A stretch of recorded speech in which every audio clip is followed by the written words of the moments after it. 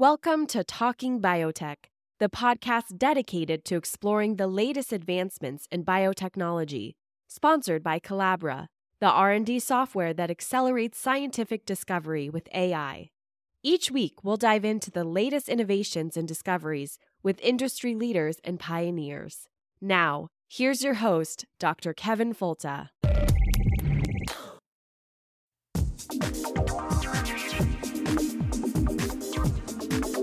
I want to see science serve a useful purpose to improve the standard of living for all people. Why is anyone fighting food advance? A very small percentage of the world's population is fortunate enough to have the luxury of turning down food. We've arranged a society based on science and technology in which nobody understands anything about science and technology. You can't build a peaceful world on empty stomachs and human misery.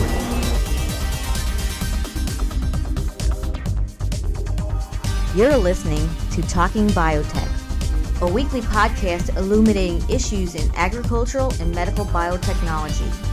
Your questions and concerns are addressed using a science-based approach with the goal of driving discovery to application with communication. Now here's your host, Dr. Kevin Folta. So today on the Talking Biotech podcast, I'm here today talking with one of my students, Kiana Elliott. Hi, Kiana. Hi.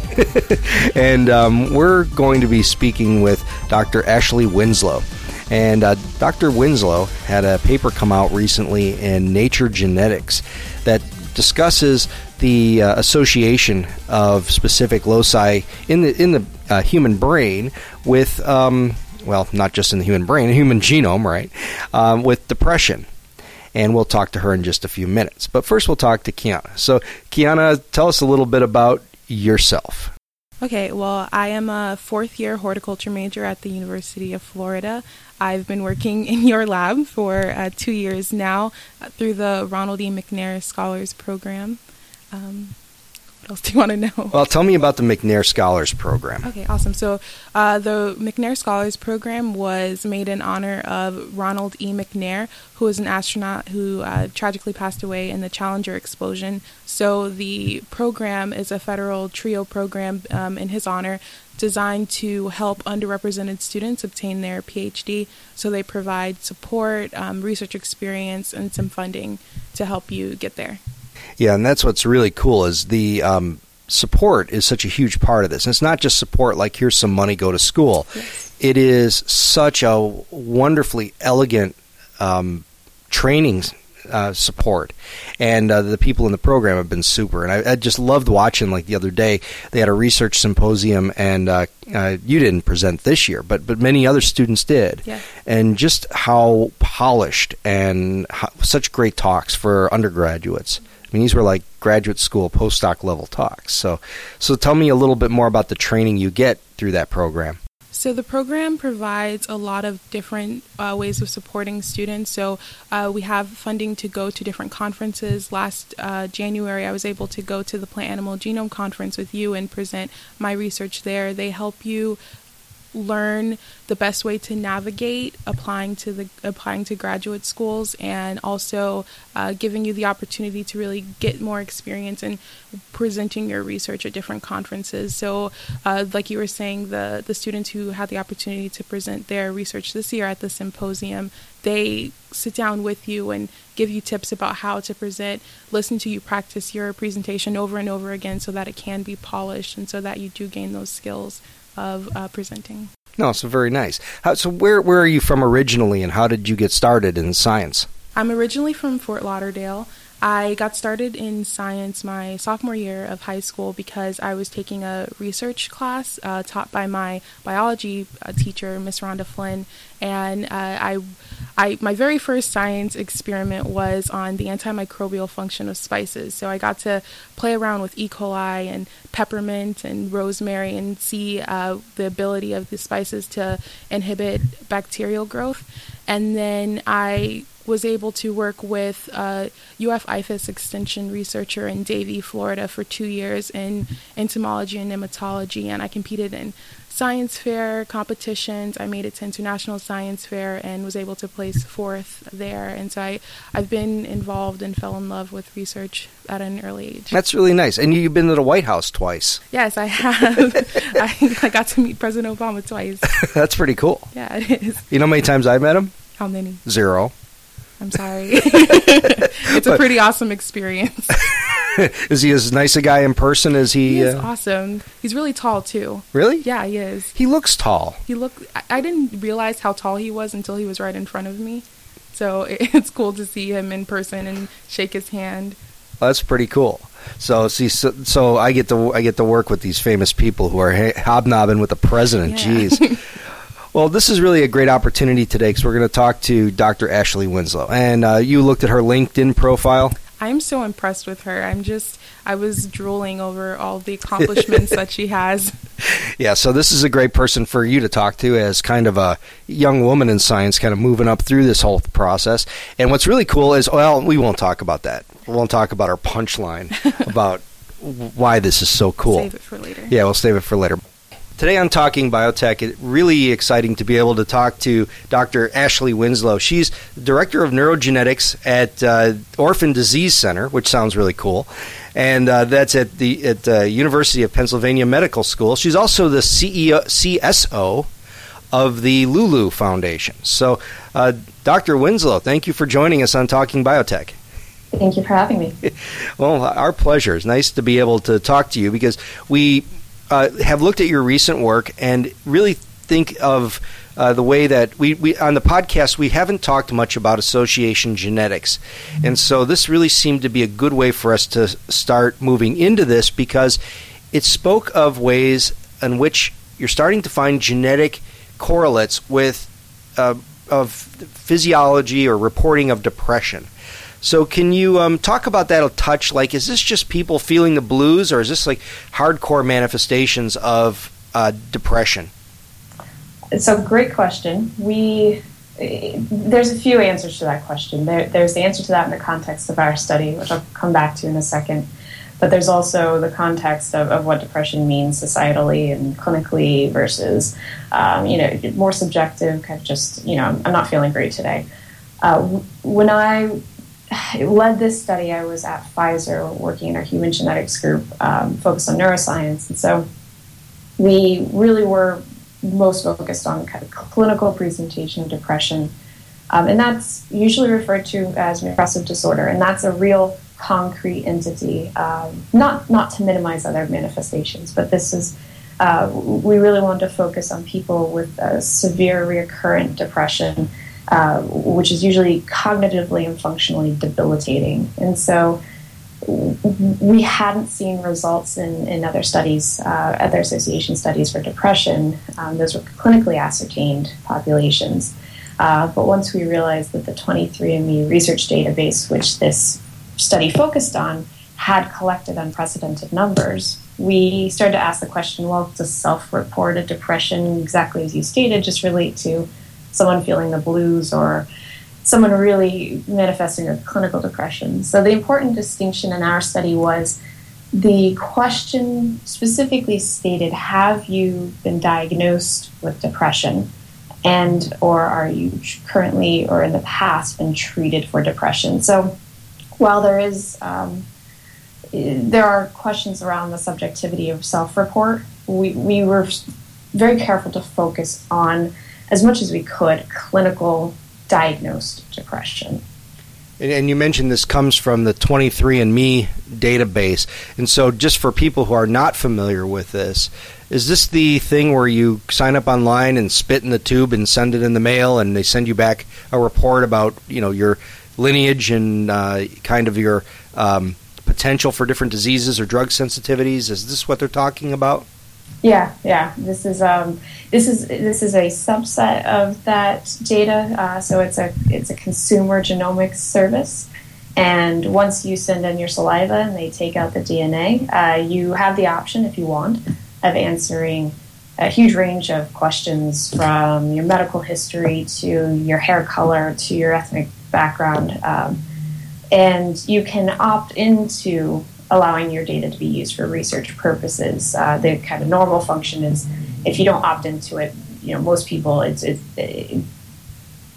you don't specifically elect, then your data is not used for research purposes and not shared for studies like this. So they have a huge database, very motivated individuals that are willing to contribute their data for research purposes. So we were really excited to see the numbers that we had access to. So can you tell us more about the ways that clinical depression is currently treated? Yeah, so I would say that we have a relatively limited knowledge of the underlying biology of depression. Most of our current treatments and understanding focus around neurotransmitter theories for depression, and we've had some successful treatments with SSRIs and SNRIs, and those are selective serotonin reuptake inhibitors or serotonin and norepinephrine reuptake inhibitors. And these generally treat or focus on modulation of release of norepinephrine, serotonin, dopamine, pathways that we, mainly from mouse studies and some human understanding, think really are central to depression. So by using a genomics approach, what else can be learned? I mean, why is this kind of study even possible? Well, the really exciting learning from this study is by looking across the entire genome, we can go in, eyes wide open, saying in a completely unbiased way, what in the entire genome associates with disease. So instead of being driven by this kind of known biology around neurotransmitter release, we are potentially uncovering new, completely novel biology that we didn't know contributed to depression. So I would say that this can point us to new biological understanding of disease, and ideally, hopefully down the line, that new biological understanding would evolve into better therapeutics to affect that specific biology. Yeah, maybe I can follow up with something on that, is that we're talking about association genomics and association genetics. And really all this means is that nowadays we have such a strong ability to sequence DNA that you can do this 23andMe thing. I did it. You spit in the tube, they extract the DNA, and they sequence your genome and look for specific differences. And that maybe set one person's DNA off from another. And what they look for are, and this is really very generic description, but just for those listeners who aren't scientists, they look for the differences in DNA that also correlate with some aspect of your other reported biology. So if everybody, I'll use my family for example, it says that I carry alleles for obesity, that I carry alleles for alcoholism, I carry alleles for lots of different diseases, that if I go back, heart disease, if I go back through my family tree and I can see, that I can see where that would fit. I think that those things have popped up in different parts of the family tree here and there. And is there, and so it allows us to take a genetic sequence difference, or the single nucleotide polymorphism, a single difference in the A's, G's, C's, and T's, and say that when we have this disease presentation, this position in the DNA always is this, and it's a variant from what we normally see. So that's kind of very broadly what we're looking at here. So tell us more about the design of the study. What was the number of participants, and why is that number important? So we had a few phases of the study. In the first, what we call the discovery phase, we had 75,000 people reporting a diagnosis or treatment for depression. We compared the genomics, the entire genome for that group with the genome for our controls, those specifically reporting no history or no diagnosis of depression. So it was actually an active reporting, which can be an important bias in studies like this. So we compared that to 230,000 with no history of depression. The study that had previous study trying to look at clinical ascertainment of depression had previously reached 9,000. So we're almost reaching 10 times as many individuals. And that previous study in a European background found no significant associations. So it's a numbers game. Because depression is a complex disease, meaning it's probably many different genes, mutations kind of acting together or interacting with the environment, rather than a monogenic disorder, which has one known mutation that determines disease. We're looking for very complex, small effects across the genome. And so you need much, much larger populations in order to adequately, statistically power those studies.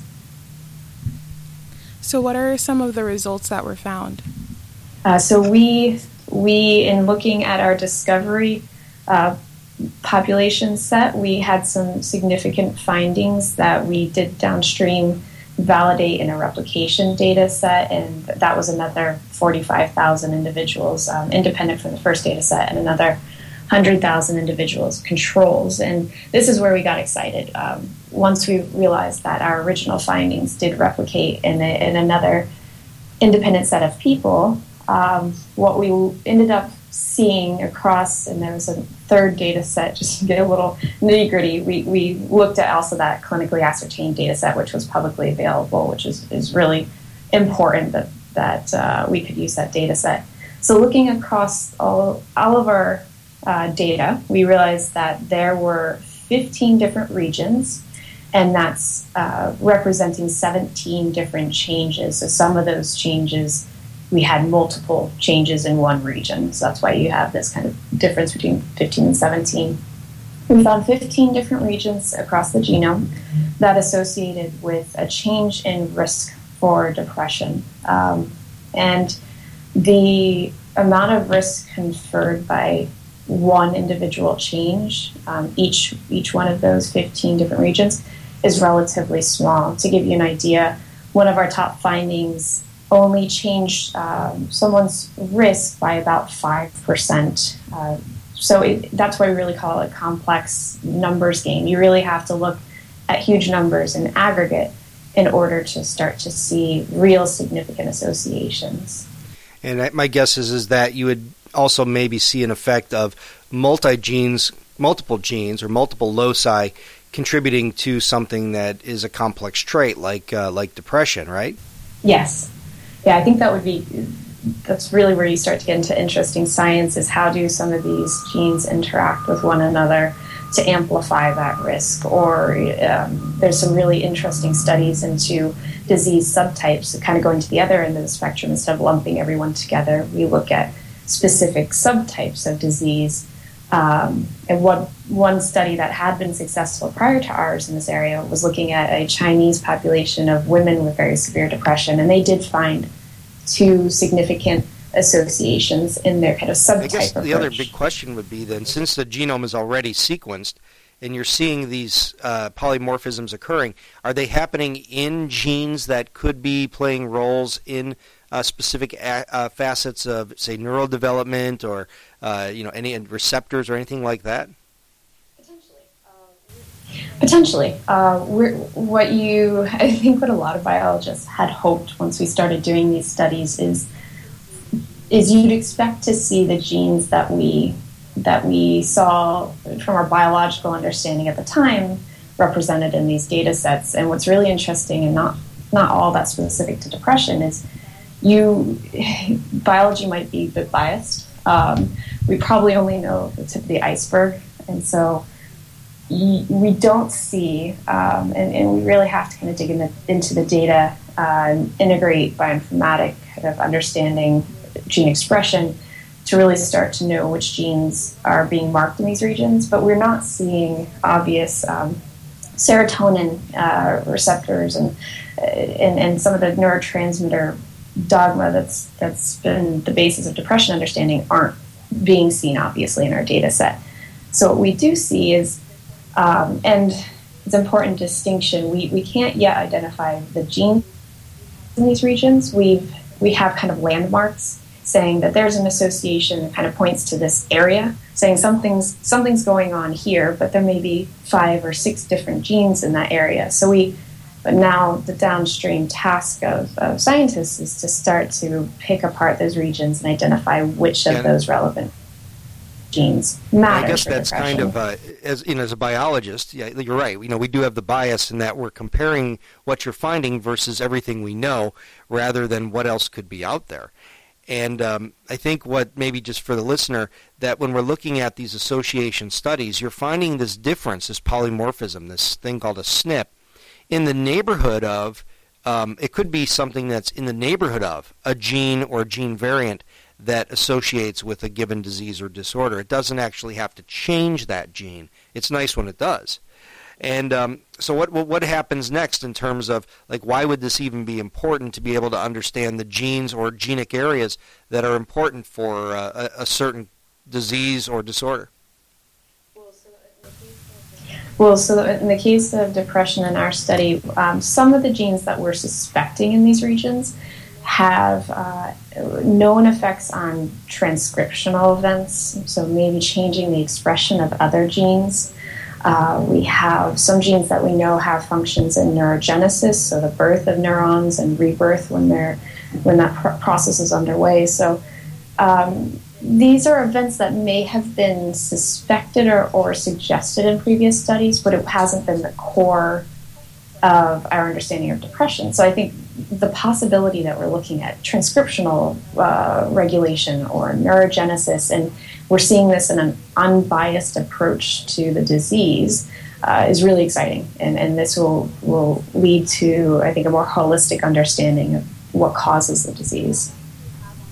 So now that you have all of the information from this study, what happens next? How do you use this information?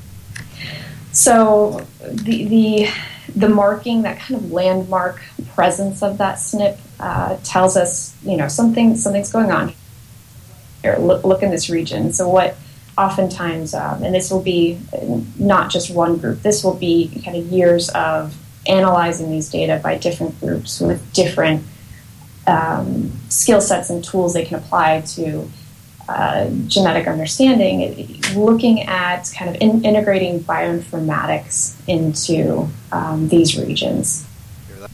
Nowadays we talk about big data, and people hear this term thrown around quite a bit, but I think this paper really shows us, or the study really shows us, how you can use a huge database to find out potentially functional information that can eventually lead to new therapies.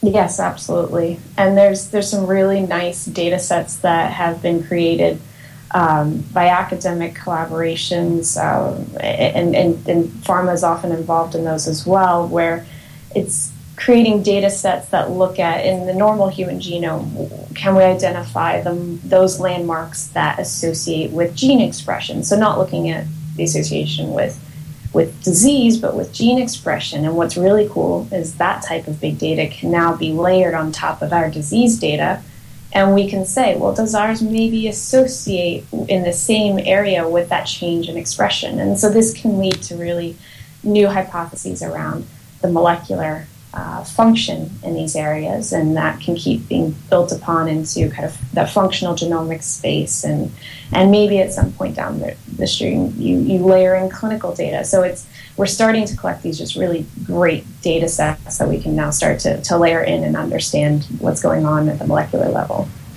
Well, it's really exciting to see what's going on and how well you're doing in your work, and really the exciting things that come from these kinds of association studies.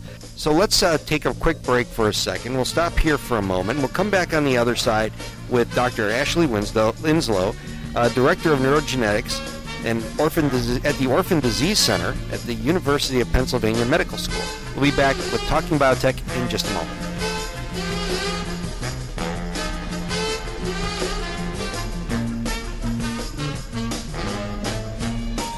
Hello, Talking Biotech aficionados. Thanks for listening.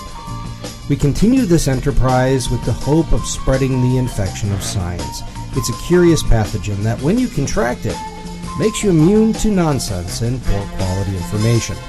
Like cupping.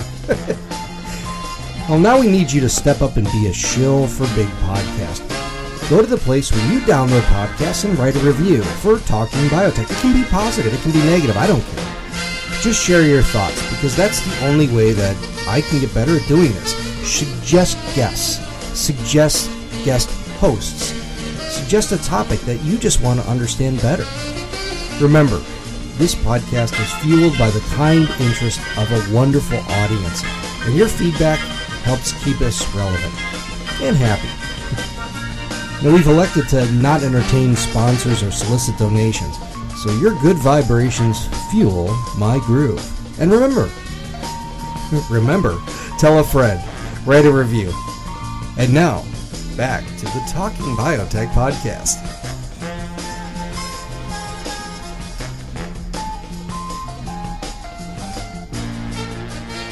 And we're back with Talking Biotech, talking today with Dr. Ashley Winslow, Director of Neurogenetics at the Orphan Disease Center at the University of Pennsylvania Medical School. You know, another reason I really wanted to have you on is because I wanted Kiana to guest host with me to ask you more questions of the roles of women in science and some of the specific challenges that may come along with that. My long-term goals are to find ways of using transgenic crops to help people in developing nations, so addressing issues of food insecurity worldwide. And I don't know, I know that I'm definitely going to go to graduate school and I want to obtain a PhD, but I'm not sure what type of job availabilities will be there once I'm done. What is your current job now, and how did you know that that's the kind of work you wanted to do? So I currently work at the Orphan Disease Center at UPenn, and what's really exciting about this job, I'm relatively new. I was coming from Pfizer previously in Boston, so there was a big decision whether to move to Philadelphia and kind of shift a little bit. So I work at the Orphan Disease Center, as I mentioned, which we have a focus on rare disease. And what's really exciting that I get to do every day is with the diseases that I'm working with, I get to try to find better ways to get scientists interested in doing rare disease research, try to accelerate the clinical path for these diseases. Rare diseases are hugely underrepresented, mainly by their definition. They're rare. It's hard to get scientists really interested in doing research on rare disease because we don't know a lot about maybe the biology. They're not the big common diseases that kind of garner grant money as easily. And at pharmaceuticals, while there is a real renewed interest in looking into rare disease, it's hard to think about kind of the economics of treating rare disease, and it can be hard to identify enough patients within that population even to just run clinical trials. And the academics and pharma are really starting to rethink this, and I think there's been some really interesting ways that pharma is starting to get interested in this space and really focus on how we can develop better therapeutics and meet this unmet need. But I think my role, why I stepped away from pharma to work on this, was the center I work in. We're an academic-based entity, but we work between patient advocacy groups, academia, and pharma, and we try to bring all of those groups to the table early to generate interest, to strategize on how we can accelerate research in these areas, how we can involve pharma early on so that things can move a lot faster than they have in the past. And I have the kind of the environment here. It allows me to be really innovative in how I approach those obstacles and try to work with the community to overcome them. It sounds like a real different kind of job, because I understand what you're talking about the orphan diseases. I have a friend who has a very rare kind of cancer, and for her to find treatments for that specific problem is really difficult, because she has to get lumped in with other studies of new drugs or new therapies, which is a real challenge. But let's go back maybe a little bit to your life as a woman scientist. Now, you've gone through undergraduate, graduate school, and other training, postdocs. Have you had any unique challenges that you think really were gender associated? I think I went in a little naive into adulthood and approaching kind of my career development path, thinking the glass ceiling had been shattered, and this was no longer an issue, and that was mainly the product of having two sisters, great parents, and having a family environment that really said, the sky's the limit. There's don't ever let anyone else get in your way. But then kind of entering the workforce on my own, I guess one advantage is I didn't look for it because I didn't expect it to be there. But then I was kind of blindsided every once in a while when it would crop up. I have had the unfortunate experience of having comments made about me physically, about how I dress, how I should interact with others to get things done. So it's unfortunate, but it's there. And I would say that's been all along my career development path. So I do think that there are a number of individuals out there who still kind of play into those stereotypes. I wouldn't say it's the majority. I can name those few individuals on one hand, but it is more than one person. It's more than one experience. It's been in more than one country and been in more than one career environment. So it's a challenge. There have been points where that has gotten in the way more than one would hope. And I've had to kind of think of innovative ways to approach those issues, directly or indirectly. I've had to lean on my support network and really ask both men and women around me that I trusted as advisors and mentors, and many of those in unofficial capacities for advice. And I would say that that's really important, is to have people you can talk to about this. And while it is a challenge to women, I would say that it's not an exclusive conversation with just women. I think men should be involved in these conversations, and this can be really important for them in participating in those conversations as well. No, I agree 100%, and it's as a guy who feels rather enlightened, I know that I still I don't make any egregious errors, but I find certain things that I have done that I look back on, I realize did have some bias in them. In that, like, for instance, I had a great postdoc who was wonderful, and she was doing great work, and things were really going fast. And she came to my office door one day. She knocked on the door and says, "I have great news. I'm having a baby." and the first thing that went in my mind wasn't congratulations. It was, oh no, now the work is going to stop. And for me to think that really does show a lack of sensitivity and a lack of awareness of this is a natural progression for women and men to become parents, but only half of them have to deal with the 9 months of carrying that child. And it was just a bias that I'm a little bit ashamed of at the time. But how do you think we fix these things other than by bringing guys into the equation? Are there ways that do women serve as important role models for maybe younger women coming up through science? Yes, absolutely. I mean, I think there's many ways to tackle it. Having these conversations, I used to mentor a group of women, and I do this informally. I've done this informally throughout my career, and it's important not to, I would say, actively look for this. It's to be aware and not be naive. And if something egregious is, or something's blatantly being said, not being afraid to say something about it and point it out. It's also bringing them into the conversation and having open, honest conversations. I was actually in this mentoring group that I was a part of. I was mentoring 6 women, and I had very pointedly said to the organizers, I think you really need to make an effort to have at least one session where we can identify male mentors to have this conversation with, because I think they're as important to the equation as women are. And not just because men are kind of pointed out as having these tendencies, but just to understand both sides of the story and these subconscious prejudices that may be in place. I also think it's not specific to men as far as the the people that initiate it. Women can often have a bias against women as well, and it's important to be aware of that and make sure that you aren't kind of falling into those same practices at a subconscious level. No, excellent point.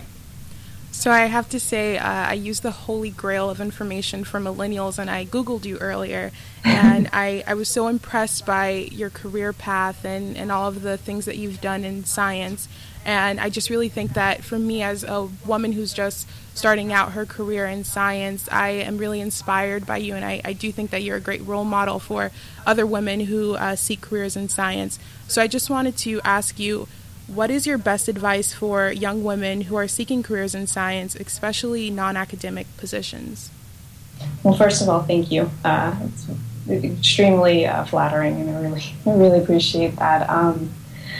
I would say for those seeking career advice, find out what you love, what gets you interested in research or about your career. So I very early on, when I went to college, it wasn't, I guess, as accessible. Doing research in the lab wasn't as accessible as it is today, but I realized I really wanted to do research, and so I sought that out and had the advantage of having a great supervisor introduce me to that space and say, here's a lab, it's your playground. And when I then decided I wanted to do a PhD, I considered doing an MD PhD, and I think one of the most important parts of every point of my career where I've transitioned, I've sat down and talked to people about that interest and about what that means, what the day-to-day career is, what the possibilities are, what skill sets are really important. And I actually quickly realized, as much as I really wanted to do human research on disease, that was kind of my big drivers, I really wanted to be in the lab. I really wanted to do the research. I really wanted to sit down and look at the questions and really commit my life to that.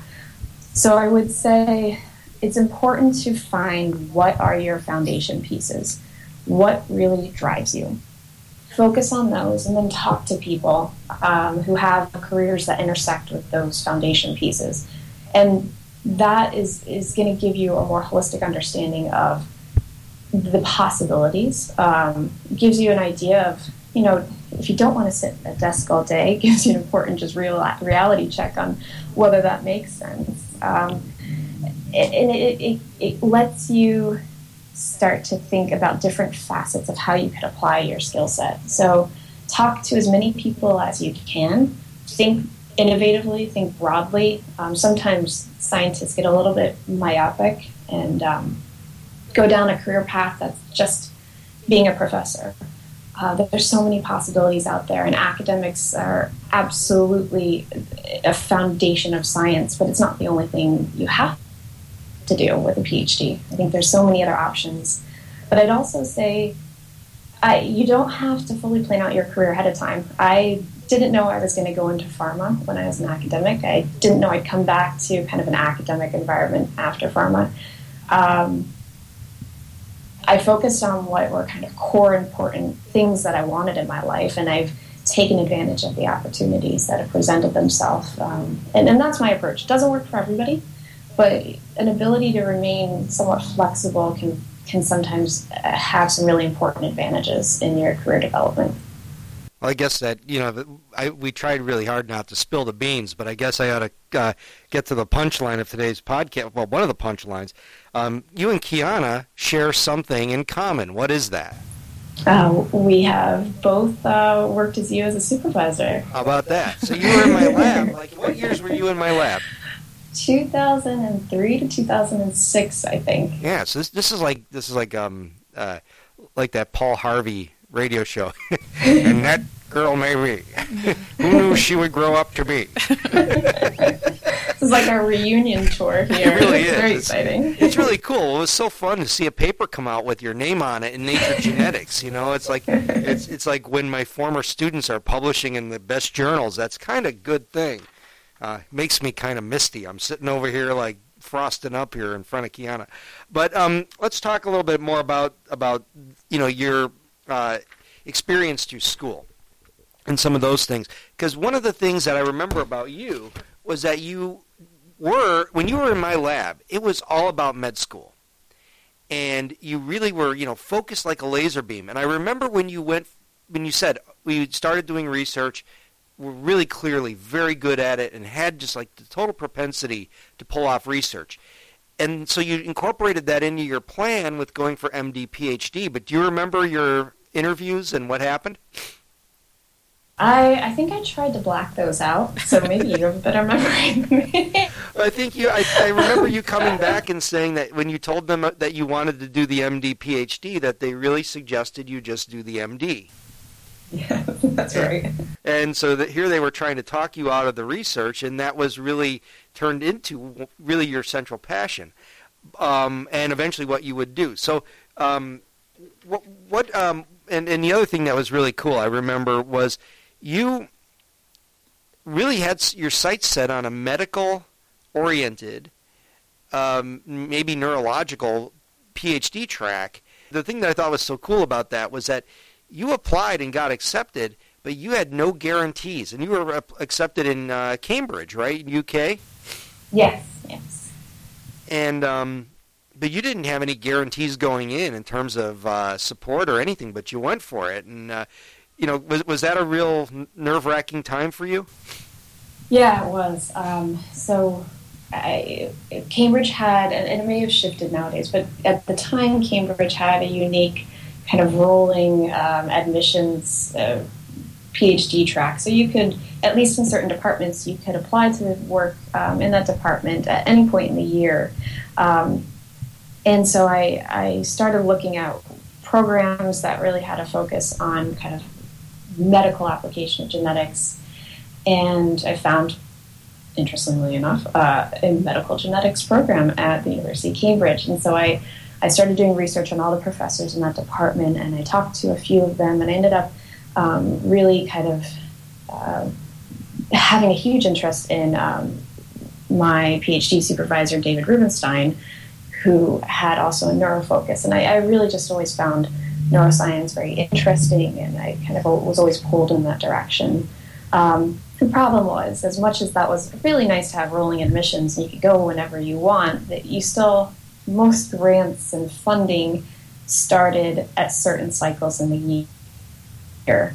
And I had missed the cycle for the following year. And so I had a real debate as to, well, okay, do I take the chance? And I talked to David, and so what are the options? And he said, we can try a few things, but, if you want to start now, it may be a little bit risky. So we strategized, we talked about it. I ended up saying, let's try it. I had the unique advantage of not paying for undergrad at University of Florida because I had a full, I can't remember the name of it. They had and hopefully they still have some great programs, Bright Futures. So I had fully funded, and so I had some money saved up just to kind of get me through that first period of time, help for my parents a bit as well. And so luckily when I got there, we really started trying to find grants and funding, and I was able to piece a lot of things together, and it ended up working out well. It would have been a very short PhD, not culminating in a PhD if it hadn't, but I kind of just said, let's take the risk. It was one, I felt like it was once in a lifetime opportunity that I couldn't pass up. I didn't want to wait another year for, so I got impatient. What advice would you give to someone like me who is just starting out and looking into graduate programs? I would say start early, so you don't have to take that risk that I did. But in all seriousness, start looking at it early. Look at the structure of the programs, what they offer, if they allow you to rotate through labs, because that's really, that I think is important, and something while I was at Cambridge, although I knew I wanted to go into that lab, it would have been nice to see what were in other labs, and they've now instituted a rotation for PhD students coming in, but I think that feature is really great. You can really see a lot of different things, exposure to a lot of different skill sets and types of science and approaches. look at the structure of the programs. Look how many years most of the people are taking in their PhDs, and where are they going afterwards? Do they have opportunities that align with what you're interested in? But still keep in mind, you can be innovative. You don't have to follow that predetermined path. But just make sure that it's something you really, really find interesting. Don't settle for just kind of going into it hoping that you'll love what you're doing. It's hard. I've seen people really struggle with PhDs that their hearts weren't in. And I would have to say I actually really loved my PhD work. It's not easy, but I think if you love what you're doing, then that will get you through it. It's actually kind of interesting. Like, you see that blue book on the shelf over there, Kiana? That's her dissertation. Oh my God! I got it sitting here. I remember getting that in the mail and thinking, that is so cool. Well, you got me into this. Well, that means a lot, I'll tell you. Oh, of course. I really mean it. You got me into this biz, and I have to say, I'm so glad that it's becoming more standard to have undergraduate research be a part of, be accessible. I think when I kind of went through that process, I didn't know a lot of people that were doing that at the same time, and it would just... Did I ever tell you, Kevin, I looked at all these different labs and I sent a bunch of inquiries, and you're the only one that said, okay, yeah, you don't have to wash dishes, you can actually do research. And that was just an amazing, to have that possibility. So, I still don't like people that come in and wash dishes as researchers. I want them to do research, and I want dishwashers to wash dishes. Some people want to do that. So, yeah. We had a really good time. It was a lot of fun back then. It was a really good crew in the lab. I had no idea what I was doing. I was still trying to figure out how the heck to be a professor and write grants. But you were a big part of that team, and it's really awesome to see you going on to big, really nice things. So awesome that you're this is a great opportunity to talk today. Thank you so much. Mm-hmm. So, Dr. Winslow, I never called you that. How cool. Where, if people want to talk to you more about this or any of these issues or any guidance that you might have from your unique perspective as a woman in science, where can they find you or maybe find you on social media? So I do have a Twitter account, and that's Ashley R. Winslow. It's a fairly new account, so it's not as much going on. But actually, I would take the opportunity to point out there, I've highlighted a really interesting development as of earlier this week. Massachusetts has outlawed salary history being asked by future employers, which is actually just huge for dealing with the women's gender wage gap issues in the workforce. But I also have an email address at awinslow, WINSLOW, at mail.med.upenn.edu. Okay, Kiana, where do we find you on social media? So I also have a Twitter, and my Twitter name is at Kiana Elliott, so it's KIONA, and then ELLIOTT. I also have my email address, kianae@ufl.edu. Ashley, so you're also the CSO of the Lulu Foundation. What is that? So the Lulu Foundation is a foundation focused on progressing translational research and clinical progression and the understanding of CDKL5 deficiency. And this is a very rare infantile seizure disorder, and it's one of the diseases that we're hoping to really affect change through a partnership between Orphan Disease Center and the Lulu Foundation. How's Mom and Dad doing? They're great. They're wonderful. I'll tell them I said hello. I will. So, Ashley, thank you so much for joining us and sharing your perspective on these issues. Kiana, thank you very much for sitting in with me. So thank you again, Ashley. Thank you. Thank you so much. Yeah, so that's it for Talking Biotech from this week. Thank you very much for joining us. Remember to write a review on iTunes and like this episode and tell your friends about it. We're getting lots and lots of new listeners every week. So thank you very much. This is Kevin Folta. Thank you for listening again. We'll talk to you next week. Thank you for listening to the Talking Biotech podcast. Please send your suggestions for guests, comments, or questions to talkingbiotech@gmail.com. Please write a review on iTunes and recommend this podcast to a friend. More downloads and reviews raise the visibility of this podcast and help us reach a wider audience with science.